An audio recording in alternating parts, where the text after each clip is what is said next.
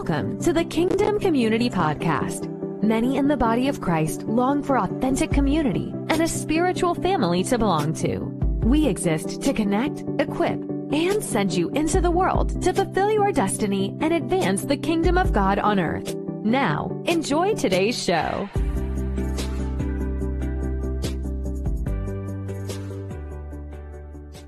I'm telling you, tonight is going to be off the chart. My guest is Lydia Marrow of Vanguard Ministries.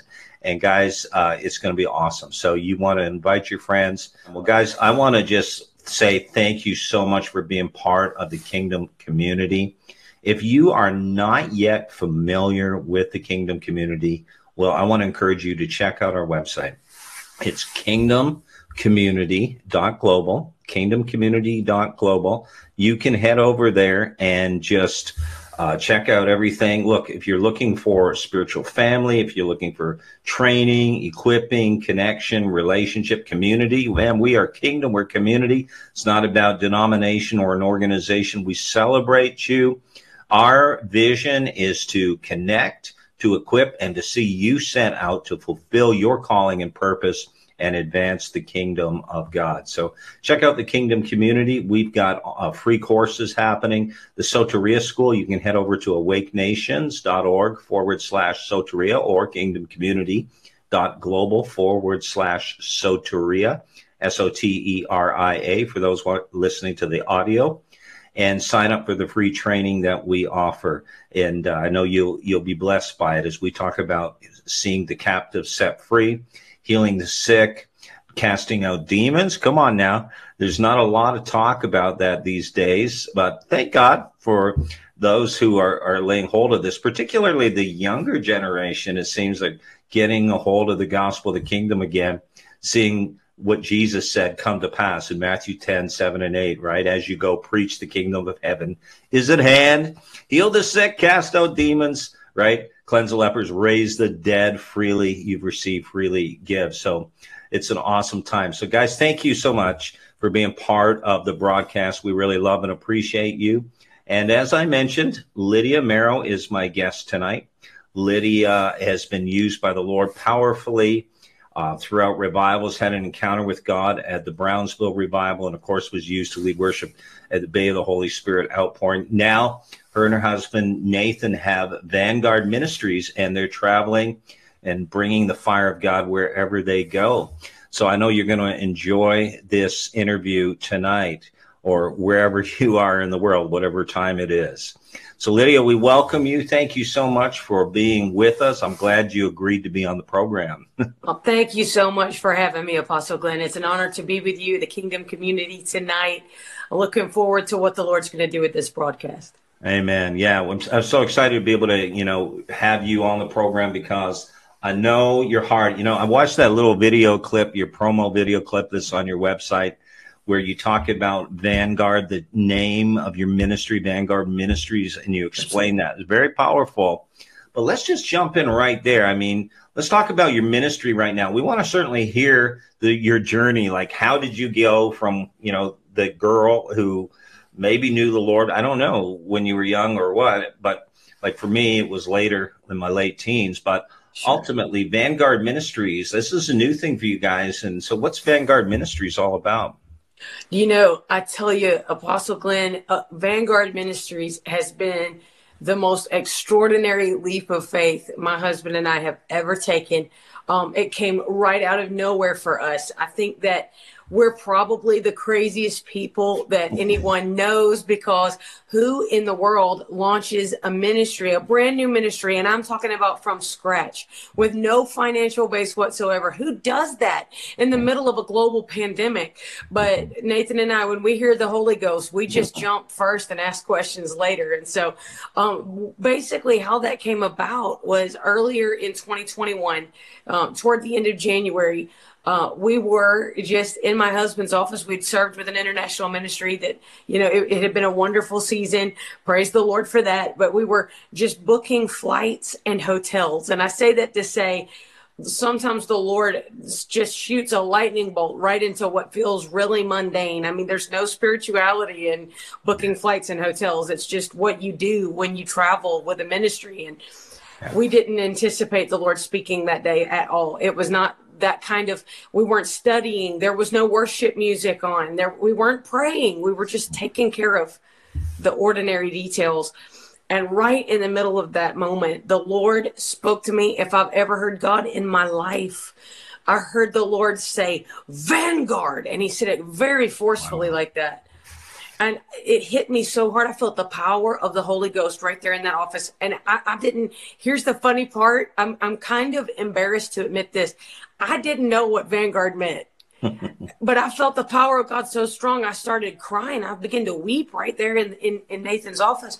And he says, you know, my husband, I'm from Georgia, you know, but he's from the United Kingdom. So he goes, what's wrong with you?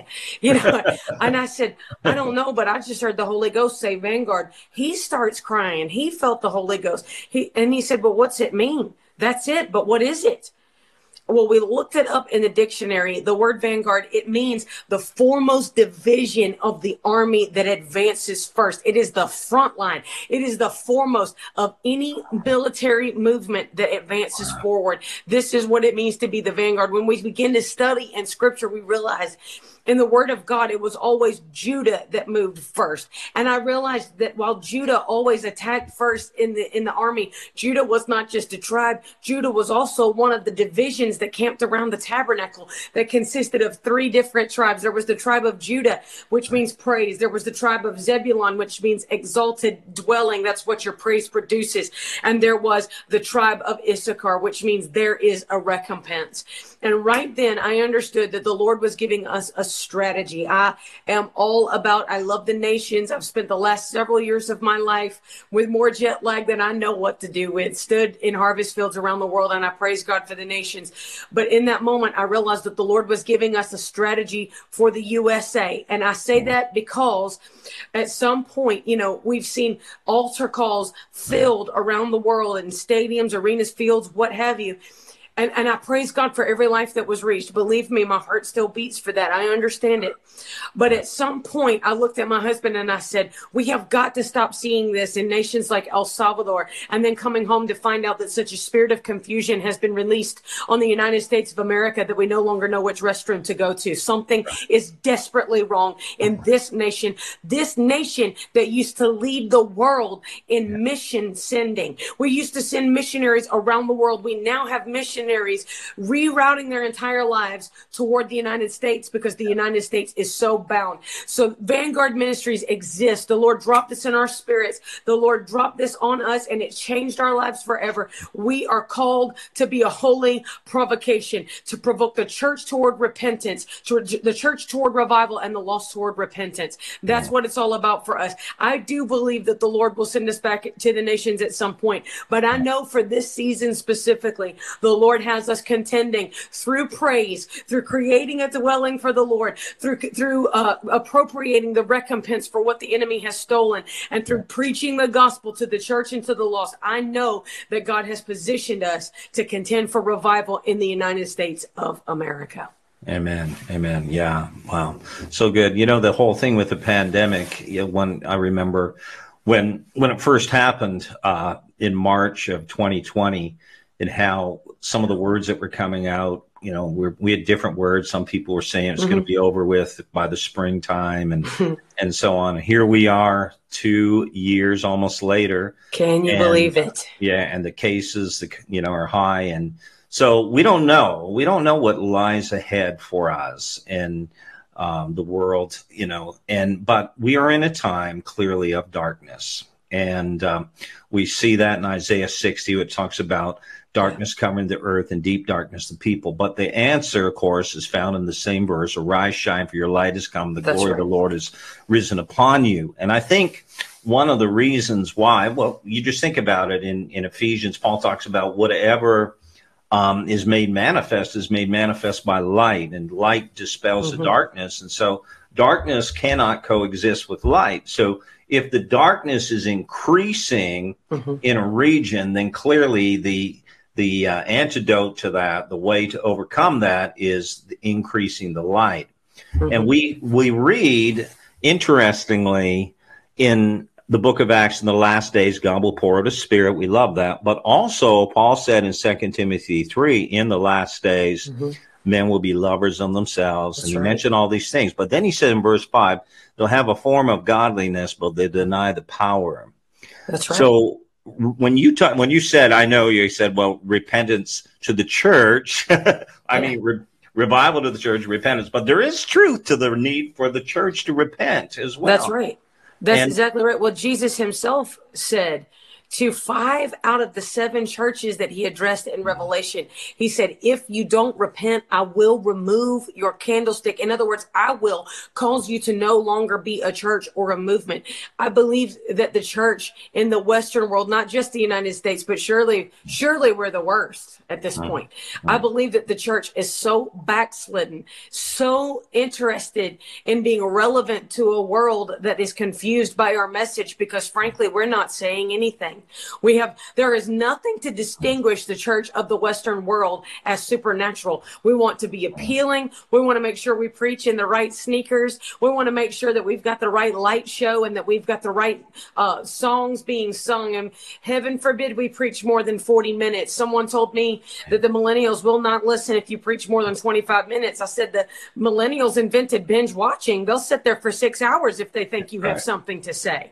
The fact is, because we have a form of godliness, I believe that is seeker sensitivism, if I could be that blunt. I believe that we have tried so hard to appeal to the fleshly standards of this world that we excuse the Holy Spirit. We thought that he'd be too offensive for the common people coming in. And I believe that Jesus is calling out to the Western church to repent, to enthrone the Holy Spirit back in his rightful place, not on some back room on a Wednesday night, but on Sunday morning. If we're not offering them the supernatural third person of the Godhead, we are absolutely wasting our time. We have got to see a book of Acts. When I talk about revival, I'm talking about a church returning to the fullness of what we see in the book of Acts. Signs, wonders, miracles, mass salvations. There is nothing to suggest that the God that does these things in Africa cannot do these things in the United States. We've just been too lazy to preach him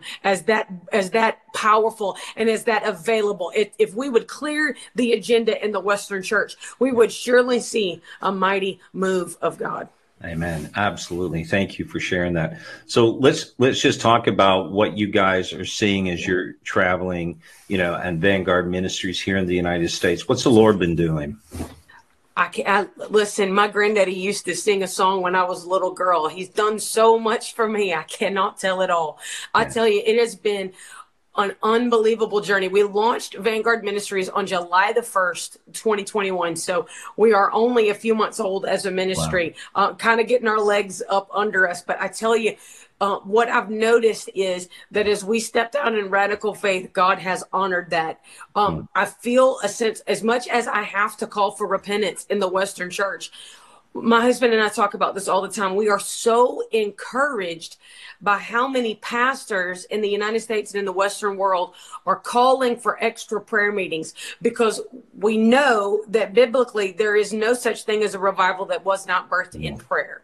I'd like to say that I want to say that one more time for anyone who's watching around the world, whether you're in the U.S. or whether you're watching in the nations as a part of Kingdom Community. Please hear me, friend. You cannot have revival apart from prayer. So whatever we have valued as more important than prayer is actually replacing the revival we say we want. So we have noticed that there's a grassroots movement. It's frequently not in the bigger churches. I wish it was, but I don't see that as much. But in churches that most people have never heard of, there are remnant people that are bombarding the altars and salting those carpets with their tears, crying out for a move of God. They're calling for fasting. They're contending for miracles. And here's the thing, God is beginning to do it. We're beginning to get reports of churches that, they'll call us after the fact. We've been there and they call us down the road. Well, so-and-so just got delivered. We're seeing miracles. People are going out and telling about Jesus.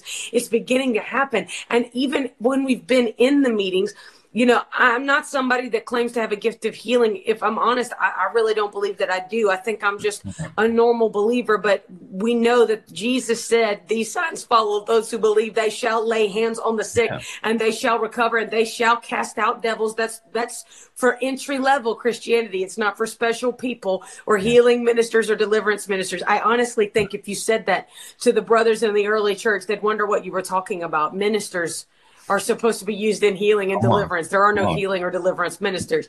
But we have been seeing two very extraordinary markers. You're probably going to get some emails from this broadcast, Brother Glenn. I don't know what to tell you. But we've been seeing two extraordinary markers as we travel all over the United States. And I do mean all over. These are the things that we're noticing. First of all, we're noticing a major surge in deliverance. A major surge in deliverance. And usually we're finding that the people who are being delivered have been sat on the pews or chairs or whatever there are for quite some time.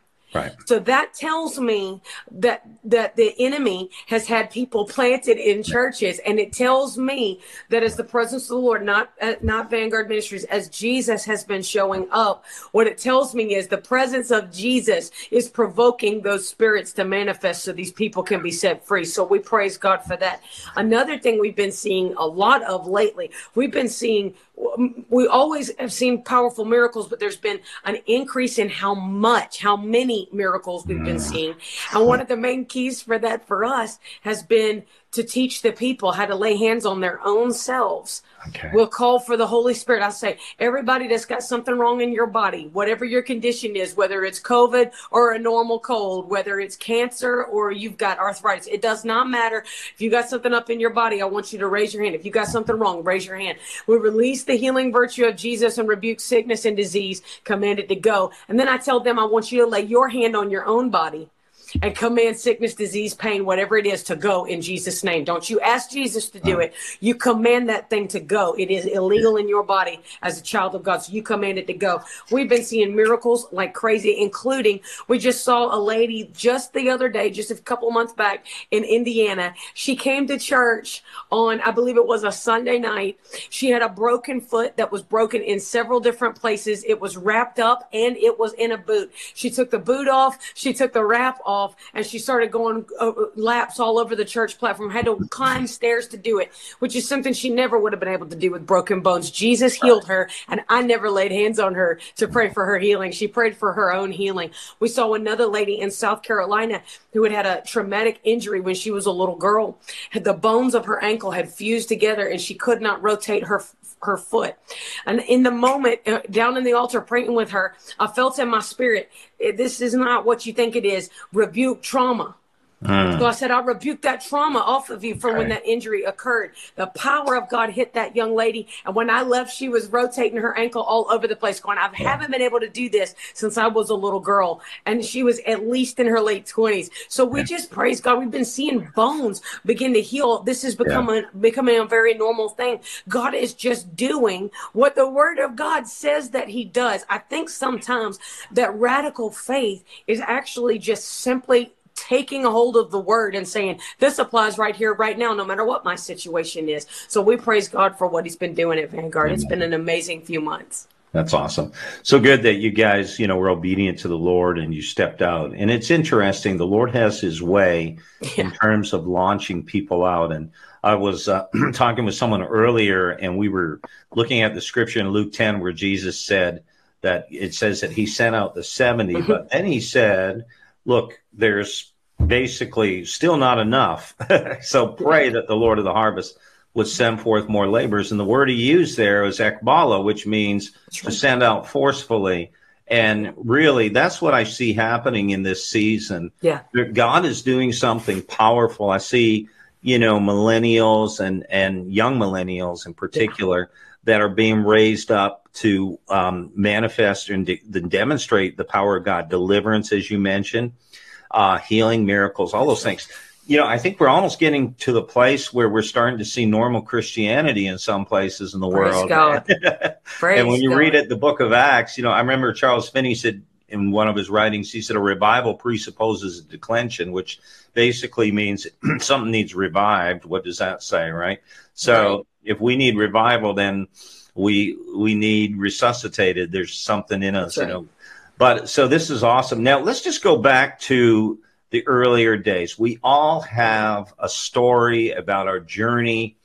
Often I'll say that when God uses someone, the more powerfully he uses someone, often the more profound and even sometimes is painful, the preparation process. Yeah. What's your story? How did you move to the place that what you and Nathan are doing now with Vanguard Ministries?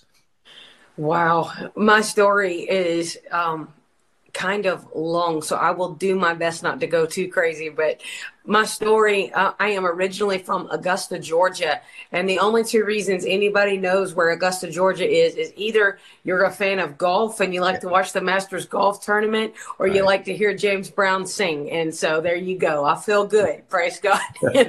So there's no other real reason to pay any attention to Augusta. It's a wonderful place to grow up. I grew up in the wrong neighborhood. I grew up in a crack neighborhood. My granddaddy's church was 2 blocks from our house, and I had no earthly idea that there were churches that were not interracial. Our church was very, very integrated.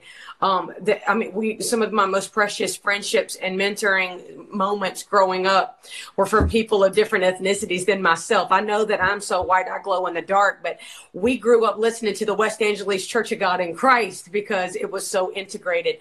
In those moments, I didn't know that it was not normal for drunk people to stagger in off the street. My granddaddy would pray for them, rebuke that spirit of addiction. They'd get saved. They'd get delivered. They'd leave sober and speaking in a heavenly language. That was how it was. My grandfather was a man who was apostolic before people were very comfortable calling people an apostle, to be very fair. Okay. In fact, to be truthful, he didn't really like people calling him pastor. He'd just say, you can call me Brother Moore. I'm your brother in Christ. You don't have to worry about that. That was just the way he was. He was a good old Southern gentleman. I can remember walking in to the den at my grandparents' house in the mornings and seeing him in his little old man pajamas and his hair still sticking up and have a cup of coffee in his right hand and praying in the Holy Ghost and the power of God in that room. The air would be thick with God's presence. And I can remember every Friday he had the Friday noon prayer, healing, and miracle service. And right there on Fenwick Street in Augusta, Georgia, miracles would just flow. Like it was just normal for him. I wish I could say that the rest of us had been like that, but I don't know where the disconnect came, but somewhere along the line, we became very religious. My granddaddy didn't. He stayed very steady. His walk with God was the steadiest I have ever seen of any person in my life. He was not a perfect man. Of course he was not. But his walk with the Lord was so very steady. It's still, and that prayer life is something that provokes me today. But my family, my church, we became very religious. I am 3rd generation Pentecostal on both sides of my family. I'm 3rd generation Pentecostal preacher on my mom's side of the family. So, I suppose the crazy runs deep in a lot of ways, but we got into a religious rut. Now, that's the kind of thing, Apostle Glenn, people love to throw around the word religion. You're being religious. I want to give a definition for that. My definition for that, religion is when you think you know how to have church apart from the Holy Ghost, or you know how to do your life apart from the Holy Ghost. It's when you can see fit to punch your God card on a Sunday morning and live however you want to Monday through Saturday, as long as you did your duty on a Sunday morning. Religion is when you try to do this life or church meetings or anything else apart from the power of the Holy Spirit. Jesus rebuked that lifestyle in John 15 when he said, apart from me, you can do nothing. And if the church really believed that, religion would not exist. So we became very religious. We knew what songs were going to be sung. I remember when I was a kid, we knew what songs were going to be sung. I knew who was going to pray, when they were going to pray. If somebody was going to give a message in tongues and interpretation, I could tell you within 2 people who was going to do the tongues and who was going to interpret. I knew who was going to preach. I knew how long they were going to preach. I knew whether or not it would be boring. I knew whether or not it might have a little bit of interest.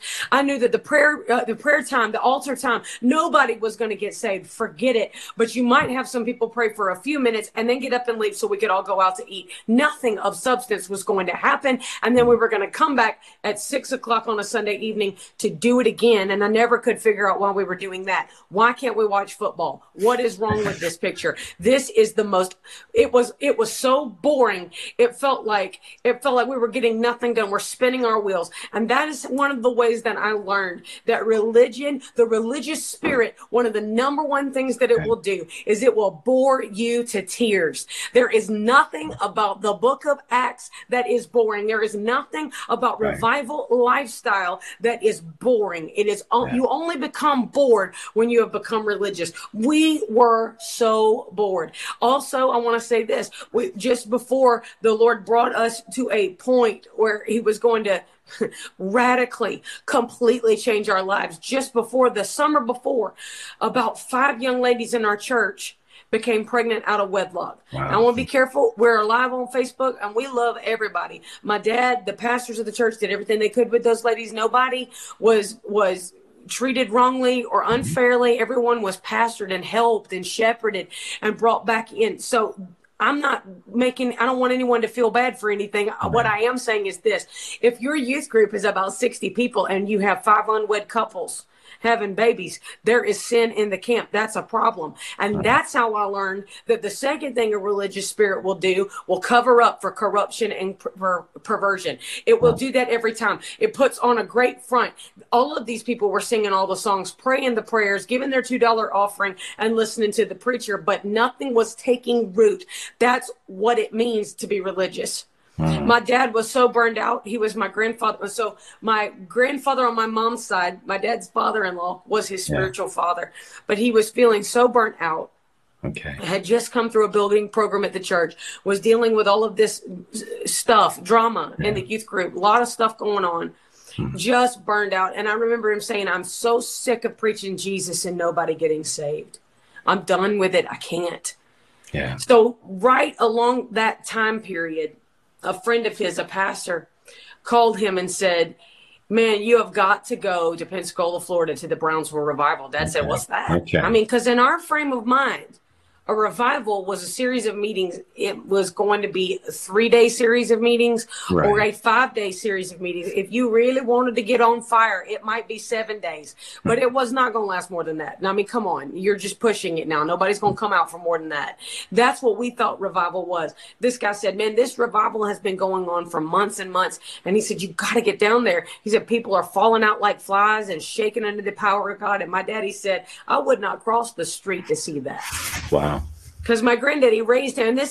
And people don't like it when I tell that part of the story. Physical manifestations just don't matter. Sometimes your body reacts in interesting ways to the presence of the Lord, and none of that matters. It's all about how you walk when you come down out of that experience. He said, I wouldn't cross the street to see that. And this pastor friend said, bro, I'm telling you, you've got to go. He said the revival started in June of 1995. When they were talking, it was like February. He said, 5,000 people have gotten saved in just these few months. Wow. And my dad said, now this I've got to see. Wow. So we loaded up into our Ford Aerostar van and down we went to Pensacola. From Augusta, Georgia to Pensacola, Florida, one way is a 500-mile trip. And I just want to say, a lot of people have been impressed with that over the years that we did that. I just want to say hunger will move you. If you say you're hungry for God, but you don't want to go to a meeting because it's an hour and a half away, you're not hungry enough yet, honey. You need to press in until you get really hungry. If you starve to death when you know where the bread was, it's your fault, not the person that put the bread on the table. You've got to let it move you to a place where you can encounter the Lord. So we drove down to Brownsville, and I can still remember I was just about to have my 12th birthday. So I'm 11 years old, about to turn 12. My little brother had just turned 8. And it's mom and dad and me and my little brother, Philip. We pull into the parking lot at Brownsville, and you could feel on the parking lot, you could feel something's different here. I mean, for one thing, in Pensacola, when it's 30 degrees, it's a seaside town. The wind is still blowing, and it is still 100% humidity. So it's cold outside, and people are lined up to go to church. I had never seen that in my life. People are lined up to go to church in a bad neighborhood. This was Brownsville is a terrible neighborhood. It was filled with prostitutes and crack, drug dealers, and people are lined up in a bad neighborhood in the cold to go to church. Yeah. It's insane. We get in the building. The building would fill up in 60 seconds. It was unbelievable watching that kind of thing happen. We get our seats. We're waiting for church to start. We feel the presence of the Lord. Even before the service can even start, the choir comes in. Half the choir is under the power of God. And I'm just sitting there going, what in the world? I remember one lady, her head was shaking violently. Her neck was turning so fast. I don't know if I could even mimic that. And I certainly couldn't do it for any length of time. But her neck shook that whole night long. It never stopped. And I asked my dad, I was just a little girl. I said, Daddy, what's going on with that lady? Why is her head shaking? He said, don't you make fun of her. She has epilepsy. And I said, the lady in front of us goes, and she turns around laughing. She looks at my dad and she said, sir, I don't mean to correct you in front of your daughter, but that lady does not have epilepsy. Wow. She is under the power of God right now. That's nothing to do with a disease. She's shaking under the power of God. Dad goes, okay, because he had seen that sort of thing growing up. I'm sitting there going, oh my goodness, Jesus is shaking people's eyeballs out. What is this? And I found out later that what it was is that lady had been in a terrible car accident and her neck, she had very little mobility in her neck. But when the power of God broke out, the Lord healed her neck and did it so severely that the shaking of her neck was a sign of the power of God to heal. As the night wore on, I could tell you story after story just on that one night, but I'll try to get to the moment of truth, really. But Pastor, Evangelist Steve Hill, he preached a powerful message. The conviction of the Lord was so strong in the room. There's nobody like Steve Hill. I've never known an evangelist like him. I miss his voice. He's been in heaven now since 2013, but I miss his voice. Truly never known another evangelist like him. He preached the gospel and we saw what we had never seen before. At least 1,000 people that night dove into the altar and gave their lives to Jesus Christ. I'd never seen more than a few people get saved at a time. That many people you could feel God all over the room. It was amazing. Yeah. But by now. And I just wanted to say, to people that are maybe they don't remember it and then maybe they're younger.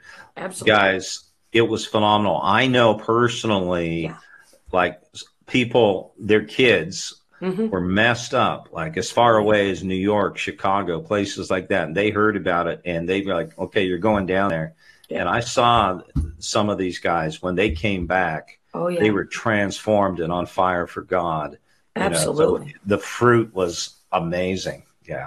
Absolutely it was. And honestly, if you're watching right now, wherever you're watching from around the world, I encourage you, YouTube this. Look up the Brownsville Revival. There's a lot of videos there. God will touch you right now. I watch them sometimes so that my little boys who are 5 and 3 will know what happened to Mama when I was a little girl. I want them to feel what I felt then.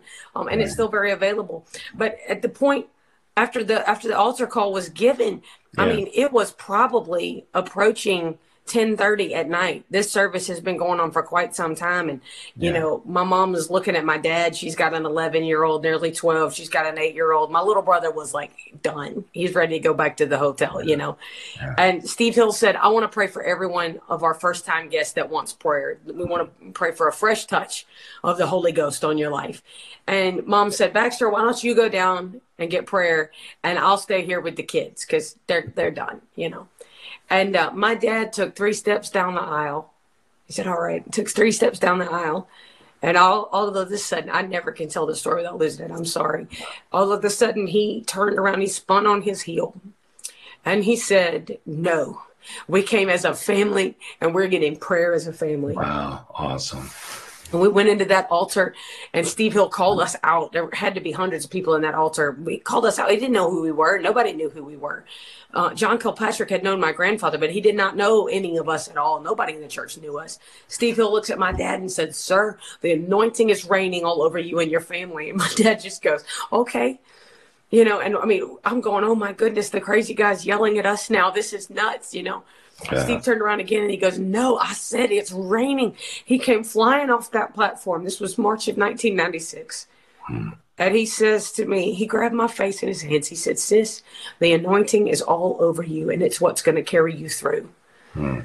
That night, my dad and I, we were both down under the power. My mom and my brother did not fall down. And I said earlier that doesn't matter. And let me prove it. Right. My brother starts grabbing my mom's jacket and going, Mama. And she goes, son, be quiet. I'm trying to pray. Mama, son, I'm praying, And finally, Mama, and she goes, what? And he said, Mom, there's this golden rain. He said, what is going on in this church? There is golden rain falling all over this church. And Jesus is standing right over there, and he's smiling and waving at us. What is happening in this church? And my mom said, I don't know. And that is how we encountered Jesus at the Brownsville revival. That was March of 1996. And right now in January of 22, let me just say this. We have never found a way to be normal again. We were radically, completely transformed from being religious from being bored, from just doing the church as usual, punch your God card, but yet your life is still so messed up and empty. We went from so empty to being overflowingly full, just like Jesus said in the book of John, out of your belly will flow rivers of living water. I feel the Holy Ghost right now. I believe God is beginning to touch people watching this broadcast right now. There's people dry. There are people hungry and burned out in the ministry. And I feel the Holy Spirit saying to you, if you will just come and take a drink, let me touch you. Friend, let me tell you, right now where you are, he can touch you right now in your home, in your car, wherever you're listening, wherever you're watching. He can touch you right now. Just let him do it right now in the name of Jesus, and you'll never be the same. Amen. Man, thank you. And you know what, Lydia, I just read a statistic. It was in 2020, I think it was Barna Research Group did this study, and they said that 15,000 pastors left the ministry. Wow. And 4,000 churches shut down in America, just in America. Wow. In 2020. And, the truth is, religion, Jesus talked about that, right? It's like, he said, come to me. And he said, you are heavy burdened. He said, my yoke is easy, right? My burden is light. And his way, when we come to rest in him, is so different. Like you mentioned, your daddy being burned out. I mean, man, when we don't have the power and the anointing of the Holy Spirit, we can do all the things we need to do. Well, you need to take a day off. Well, yeah, of course, that's good.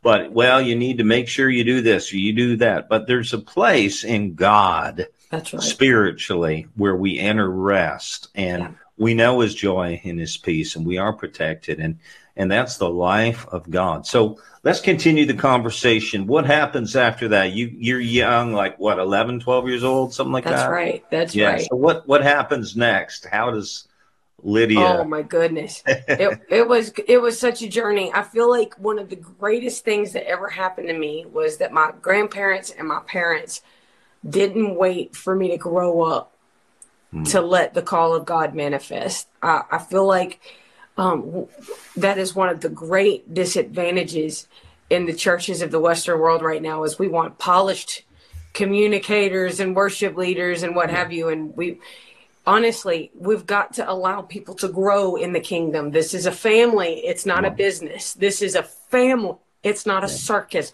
This is a family. It is not a machine. And I've heard people refer to ministry as a machine. If you think of ministry in that context, I beg of you, repent. Ministry is about serving people. It's not about a machine. And one of the profound things that happened as a result of our encounter with the Lord in the altars of Brownsville in March of 96, growing up in that religious atmosphere, I was very, very bound by fear. I was most of the people in my family, in fact, all of the people in my family, they sing, they lead worship, they preach, they prophesy. You hand a mic around, nobody has a problem grabbing it. It's just the way it was. But I remember I was so bound. But what I found out later was a generational spirit of fear. I can remember before Brownsville, I can remember being in my bedroom as a young girl, and I would feel the Lord come upon me, but I was so completely petrified. I knew that if I yielded to that call, that I was going to have to get up in front of people, and I had the most chronic stage fright. I could not do it. And I would tell the Lord in my bedroom, I would say, I know you've called me, and I know you've got your hand on me, but I cannot do this. I don't want you to take your your hand off me, but I can't do this. When I got up off the carpet at Brownsville, when I was down under the power of God on that floor, I did not really want to be, and I strained every muscle in my body trying to get up, but the weighty glory of the Lord was on me so strong I could not get up. And my mom leaned over and said, you know, if you just let the Lord touch you, you'd feel better. And I remember laying back on that floor and yielding to the Lord. And when I got up, I cannot tell you, it was like someone had done surgery on me. And what they did was they extracted the fear. I know that the Lord removed fear off of my life. If you had asked my family and people that had grown up with me to that point, what's Lydia going to be when she grows up? I mean, I was fine one-on-one. But hand me a mic, put me on a platform, and I'm not going to make it. There was no chance that, and if you took some of those same people, in fact, to be honest with you, some of those same people have been in meetings where I was preaching or leading worship, come up to me crying afterward and go, oh my gosh, what happened to you? And I'm like, when Jesus sets you free, there's not a limit on that. So really what began to happen from the moment I got up off that floor, I came up leading worship, preaching, and prophesying. It was just the normal thing from that day forward. It would only be a couple of months after that we would testify at Brownsville about what the Lord had begun to do in our church. And I'm talking about a little girl that was bound by fear. I ran up onto the platform just about a week before I would turn 12. And that's how I met John Kilpatrick. I stormed the platform while my parents testified about what God was doing in our church. And I mean, that was so uncharacteristic of me at that time. I mean, now it's no big deal, I guess. But back in those days, it was never going to happen. And when the Lord went that night, after we had testified of the goodness of the Lord and what he was doing in our church as a result of the revival, Pastor Kilpatrick and Evangelist Steve Hill came over and prayed for our family. And down we went under the power of God on that platform. And as I was on that platform, Lyndall Cooley and the worship team began to sing, the Spirit of the Sovereign Lord is upon you because he has anointed you to preach good news. He has sent you to the poor to bind up the brokenhearted. They're singing Isaiah 61. I didn't even know that was Isaiah 61 at that time. What's so bizarre about that is that years later, after growing up in ministry at my parents' church, my grandparents' church, I went to the Brownsville Revival School of Ministry, and many of the people that sang over me that night, including Lyndall, were professors in my school of ministry speaking into my life. So I very much, it doesn't exist anymore at the Brownsville Revival School of Ministry, but I'm so blessed that I had that season to get to go there and learn from some of these voices that the Lord used in the Brownsville Revival. They're to borrow a phrase from a mentor of mine, their fingerprints are on my soul. Sure. And it impacted me tremendously. You know, the slogan of the Brownsville Revival School of Ministry was always spreading the fires of revival to the ends of the earth. And I feel like when you sit under something like that for 3.5 years, like I did, I feel like it deposits something into your spiritual DNA, really. Yeah. And so that was kind of how that came about. It wasn't too long after coming home from Bible school that John Kilpatrick started Church of His Presence in Daphne, Alabama. And he said, hey, baby, why don't you come on down here and be my worship leader? And that sort of set off a whole nother series of happenings in my life, from helping Pastor Kilpatrick plant a church, getting to lead worship at Church of His Presence for all of those years, until one day we had a conference in the summer of July. It was July of 2010. And the conference erupted into the Bay Revival, and the rest, as they say, is history. But I feel in my heart that a lot of people watching Apostle Glenn, I think they think that things like what I've been describing happen to the special people.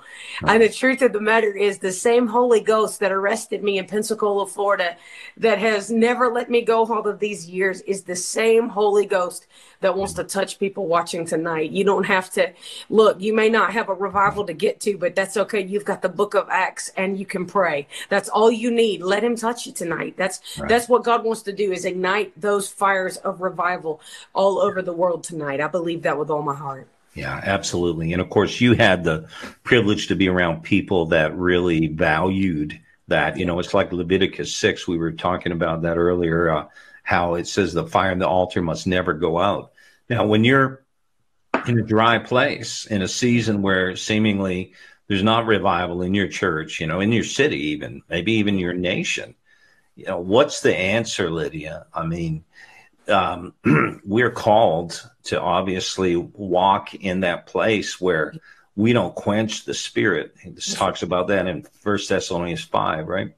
So what's the answer? I mean, we're in a different season now. I mean, Brownsville was awesome. Bay of the Holy Spirit is awesome. But we're in a different time right now. And what would you say? I've heard people say, well, look, man, we're not in a season of revival. Things are different. It'll never be that way again. What's your answer to that? Well, you may not get the Brownsville package again. Right. I don't know that we see a revival that is that locational.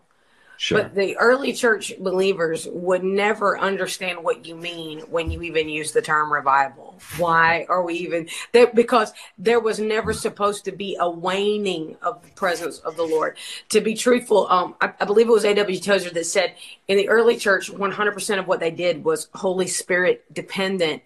And if he had removed the sense of his presence from what they were doing, everyone would have noticed it and moved to do something about it immediately. In today's Western churches, about 90% of what we do is on our own. And if the Holy Spirit was to remove the sense of his presence, most people would not notice it. Neither would they do anything about it. The answer to whether or not you're in a revival, you may not get a location to go to. I don't know.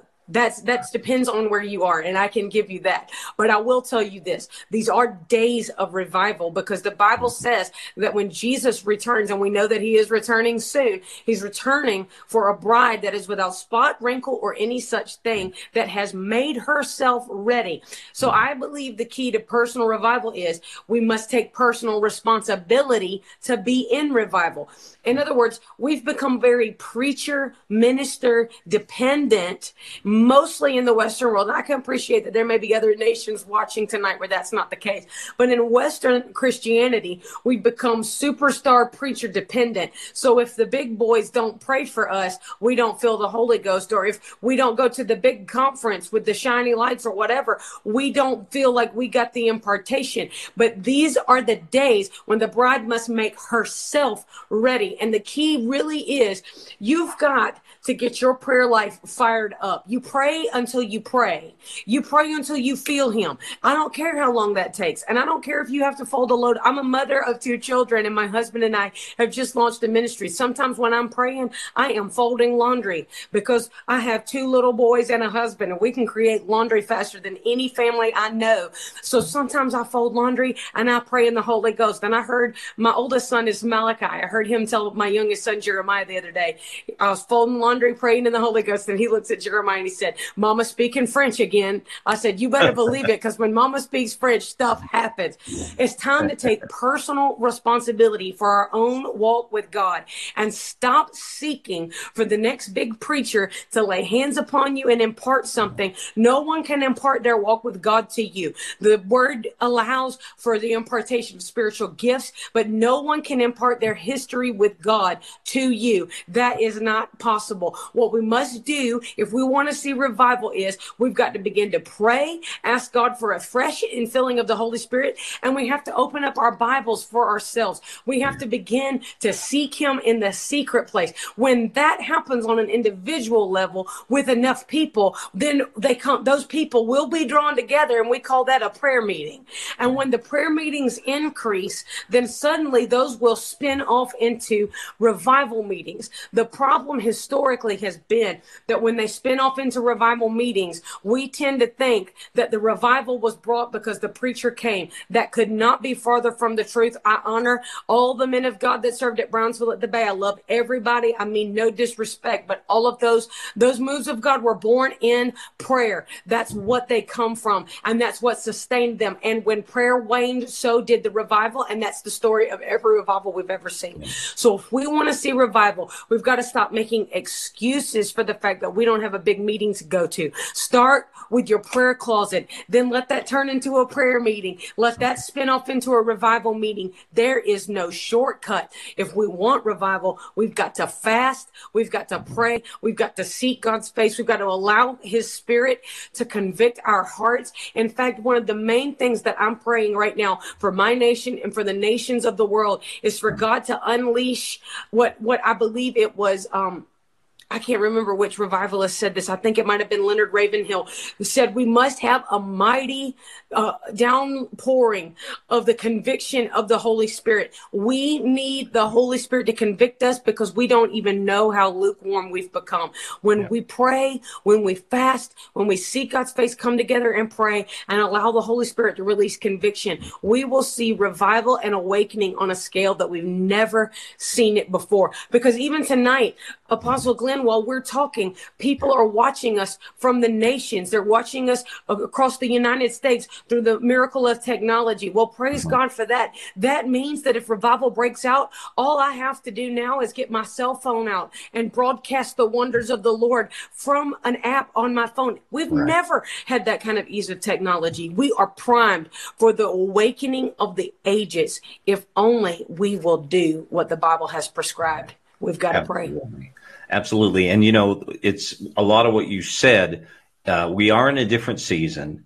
Things are different. But one of the things that I believe the Lord is really doing, which it's really a sign of a hallmark of maturity, ultimately, is this whole thing about the whole body of Christ being conformed to the fullness of the stature of Christ. And what we do as individuals in terms of our calling. So in other words, I really believe, and we've been teaching this a lot in the kingdom community, is that the next move of God is really going to be about the activation and the maturation of the saints, so that it's not just a few people. Now, don't get me wrong. I believe that there are those who have, you know, special gifts in that sense and are called, like apostolic ministries is all about going first and breaking things open. But ultimately, I think God's doing something different this time. And as you said, it's not necessarily going to be about being in a building anymore. And again, we're not anti-church, anti-meeting in the building, not at all. But what we're saying is we got to get outside and we got to take it into the workplace, into the schools, into wherever, and see everybody out of that place of consecration and surrender and repentance to God. The fire of God burns. And so, and the cool thing is now through technology, we can reach people. But the point I'm trying to make here is there's no substitute for your personal consecration and surrender to God and seeking after God. And when man gets in the way, that's when the Holy Spirit is grieved. And throughout Scripture, you know, we see that. Don't quench the Spirit's fire. Don't put out the Spirit's fire. Don't grieve the Holy Spirit. Don't resist the Holy Spirit. All these admonitions in the New Testament. So we're living in a different time. And I know you guys you believe, just like we do, that it's very critical that we not only just preach to the lost, and that's important. We need to lift our voice uncompromisingly, and we need to be unabashedly, strong about that. But ultimately, there's a place for equipping, training, activating the saints. What you guys, I saw on your website, vanguardministries.tv, you've got some schools listed there. What's the schools about? Apostle Glenn, it is a passion of our hearts. I told everyone on this broadcast, I'm third generation on both sides of my family. My husband was also, for many years, a worship pastor in the United Kingdom. We're passionate about the local church. And for me, I am not ashamed to call the church in my nation to repentance. However, I don't just want to highlight problems. I would like to offer solutions. And that's a part of our heart at Vanguard Ministries. We want to be a resource to the body of Christ. So in September of 2021, we did our very first e-course. Now, we do one e-course per quarter every year. That's the way this goes. So in 2021, we did our very first one, and it was the Judah School of Worship. And it was a 6-week course, and we went in depth. We went into original languages. We studied hard. The power of God invaded. One of them turned into, I'm telling you, we had churches that brought their entire worship team, and then some curious folk as well. Some churches had over 30 people watching in their churches every Tuesday night, and the power of God would break out, and people would be crying and repenting repenting before the Lord. It was amazing what God did. We had never done that before, but it was super encouraging to us to see people want to get back to the biblical roots of what worship really means. I mean, for one thing, the Hebrew word for worship has nothing in the world to do with music. It was about bowing your whole life to one who is superior. And we learned what surrender really means. Surrender looks not like holding your hands up, but by kneeling before the Lord and saying, you're God, I'm not. We learned the depths of these things, and that was so powerful for us. And so every single quarter, we present a brand new school. This quarter, first quarter of 2022, I am so excited. This is what I've been working on all day today. We're going to be presenting Elijah's School of the Prophetic. And we are asking the tough questions. We are going after, what do you do when you miss it? Hearing from God. How do we handle that?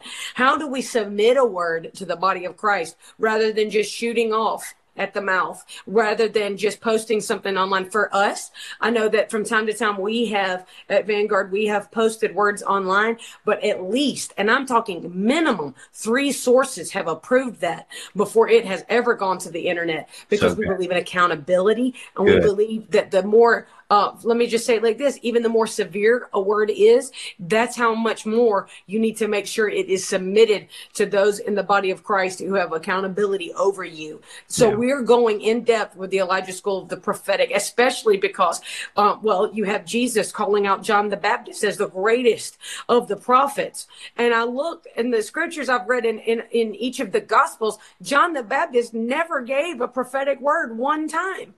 The only thing that man did was say, behold the Lamb of God who takes away the sin of the world. And he called his nation to repentance. He never gave a prophetic word. And yet Jesus Christ called him the greatest of the prophets. So we're really going in depth. That's the first quarter. With second quarter, we're going to be talking about prayer and intercession. And with the third quarter, we're going to talk about intensive training, really digging deep into what we believe and why we believe it and why it matters in this generation.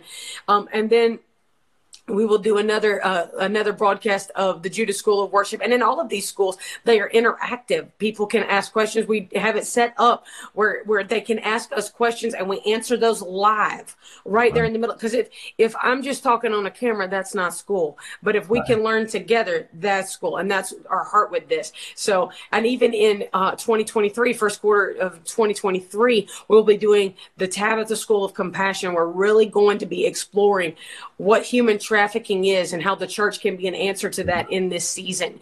A child is sold every 2 minutes in the United States of America. The United States of America is the #1 consumer of human trafficking victims.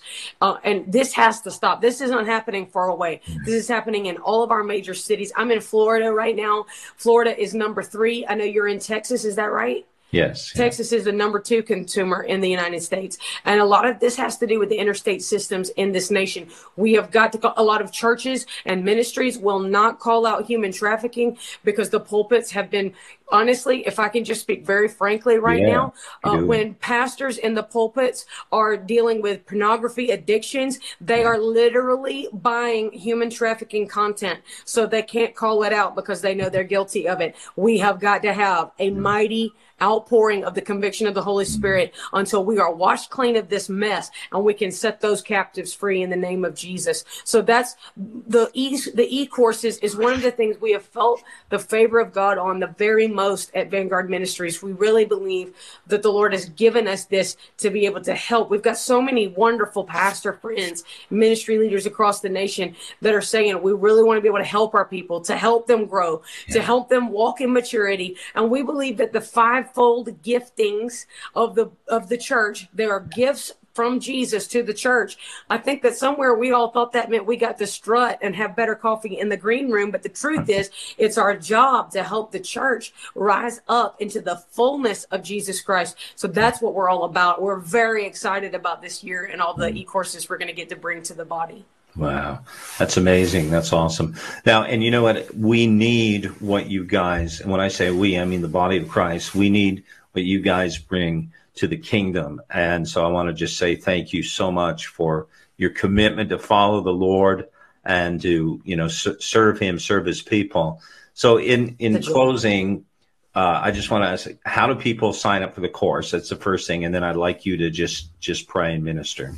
Absolutely. I would love to. There's two ways that you can do that. If you visit the website, vanguardministries.tv, if you'll look, there's a tab right there and it shows the school. You can either sign up for the school as an individual thing if you only want to do that one time. But if you say, Lydia, I want to get in on all of the schools, I don't want to miss a thing, we have a partnership, frontline partnership. Is one of the ways that this ministry can sustain itself and produce these e-courses. And if you become a frontline school partner, that's $50 a month. So that equals 10 Starbucks coffees in a month, just in case anybody was wondering how that works. If you skip Starbucks 10 times, you can become a frontline school partner, and that will give you access online to every single school that we ever do. You will not miss a thing. Even churches can do that by becoming a frontline church partner. When your church becomes a frontline church partner, you're able to open up your church and bring your people into your sanctuary and broadcast right there. And we've had a lot of churches do that and call us back and say, man, God has been doing amazing. Wow. The worship school, we've had people say, oh my goodness, the whole atmosphere of our church has changed. Our team is seeking God that never sought God before. And hey, we praise God for that. That's what we wanted to be able to do. We feel like that's a mandate on our lives to help the church. So it's a joy to get to serve in this way. So those are the ways that you can do that. You can find all of that on the website. And I thank you for allowing us, Apostle Glenn, to even shout that out right there. That's amazing. Yeah, but, absolutely. I would love to pray for everybody. Need it. Hey, the body of Christ needs this. And awesome. No, I really would like to connect people to this. So awesome. So hey, would you just look into the camera, Lydia, and just speak what you feel the Holy Spirit and just kind of minister to people? I would love to. It would be an honor. I want to thank everybody that's still watching. I know that this has been not a short broadcast, but thank you so much for tuning in wherever you're watching from. I want to pray for you that the same God that met me in the altars of the Brownsville revival in March of 1996 will encounter you right where you are right now. I can tell you this. I promise you on the authority of the word of God. He has not changed. In the book of Malachi, he said, I am the Lord. I change not. In Hebrews 13, verse 8, it says Jesus Christ is the same yesterday, today, and forever. So I want to believe with you right now that the Lord is going to touch you right where you are. Just lift your hands and receive it right now. Father, in Jesus' mighty name, I pray for my brothers and sisters that are watching, no matter where they're watching from, whatever nation they're watching from, and whenever they're watching this broadcast, I speak over them right now in the name of Jesus, that Lord, you would overtake them by your precious Holy Spirit.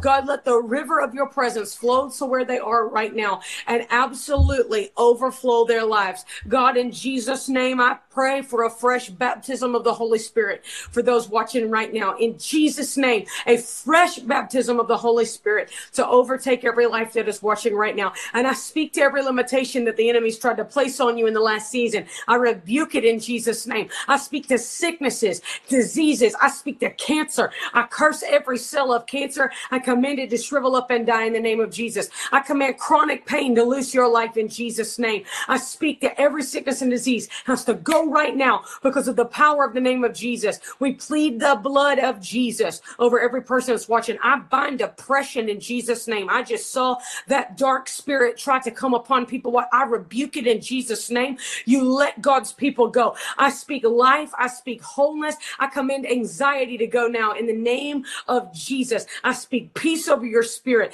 I speak joy to resound in your home. I speak life over your family. I speak that everything the enemy's tried to steal from your life, your sons, your daughters, your resources, your friends, your family. I speak that everything the devil's tried to steal from your life, that he would have to cough it back up in Jesus' name, because there is a recompense. And God, right now, I thank you that you are causing the remnant to rise up in the nations of the world and in the United States. God, we speak it, we declare it, we prophesy it in Jesus' name, that the remnant is rising up into the fullness of what you have called us to be. I thank you, Lord, for what you're doing across the nations of the world tonight. In Jesus' mighty name, amen. Wow. Amen. Amen. Awesome. Thank you so much. Well, hey, Lydia, honestly, thank you so much for being with us tonight, and bless you. We're going to get this program pushed out so a lot of people can hear it, watch it. It'll be podcast video as well, because it was powerful. Thank you for sharing your heart, and we really look forward to, hey, we got to do this again sometime. Let's do it. It's been a joy. It's been an honor. Thank you so much for having us tonight. Absolutely. Well, if you would just hang on there in the virtual green room for a minute, and I'm just going to close out the program. Thank you so much. So bless you guys. Thank you so much for being part of the Kingdom Community podcast tonight. My name is Glenn Blakeney, and this was a powerful interview with Lydia Marrow of Vanguard Ministries. As was mentioned, you can check out our website. But just in closing, I just want to mention to you that we're honored for you guys to be just part of the Kingdom community. If you're not already connected, would you just check out the website, kingdomcommunity.global. Hey, we're Kingdom, we're community, and we are much better together. We have training, equipping, opportunities. We're doing a lot of stuff in the marketplace, training and the prophetic and the apostolic, hearing the voice of God, healing, deliverance. Right now, we're running our Soteria School. And the Soteria School, you can go to awakenations.org/Soteria and sign up for either the online or in-person school. We're coming to Florida, Southwest Florida, in February, and we'll be hosting the Soteria School on February the 5th in Southwest Florida. It's an all-day school, healing, deliverance, and so on. And you can sign up to be part of that as well.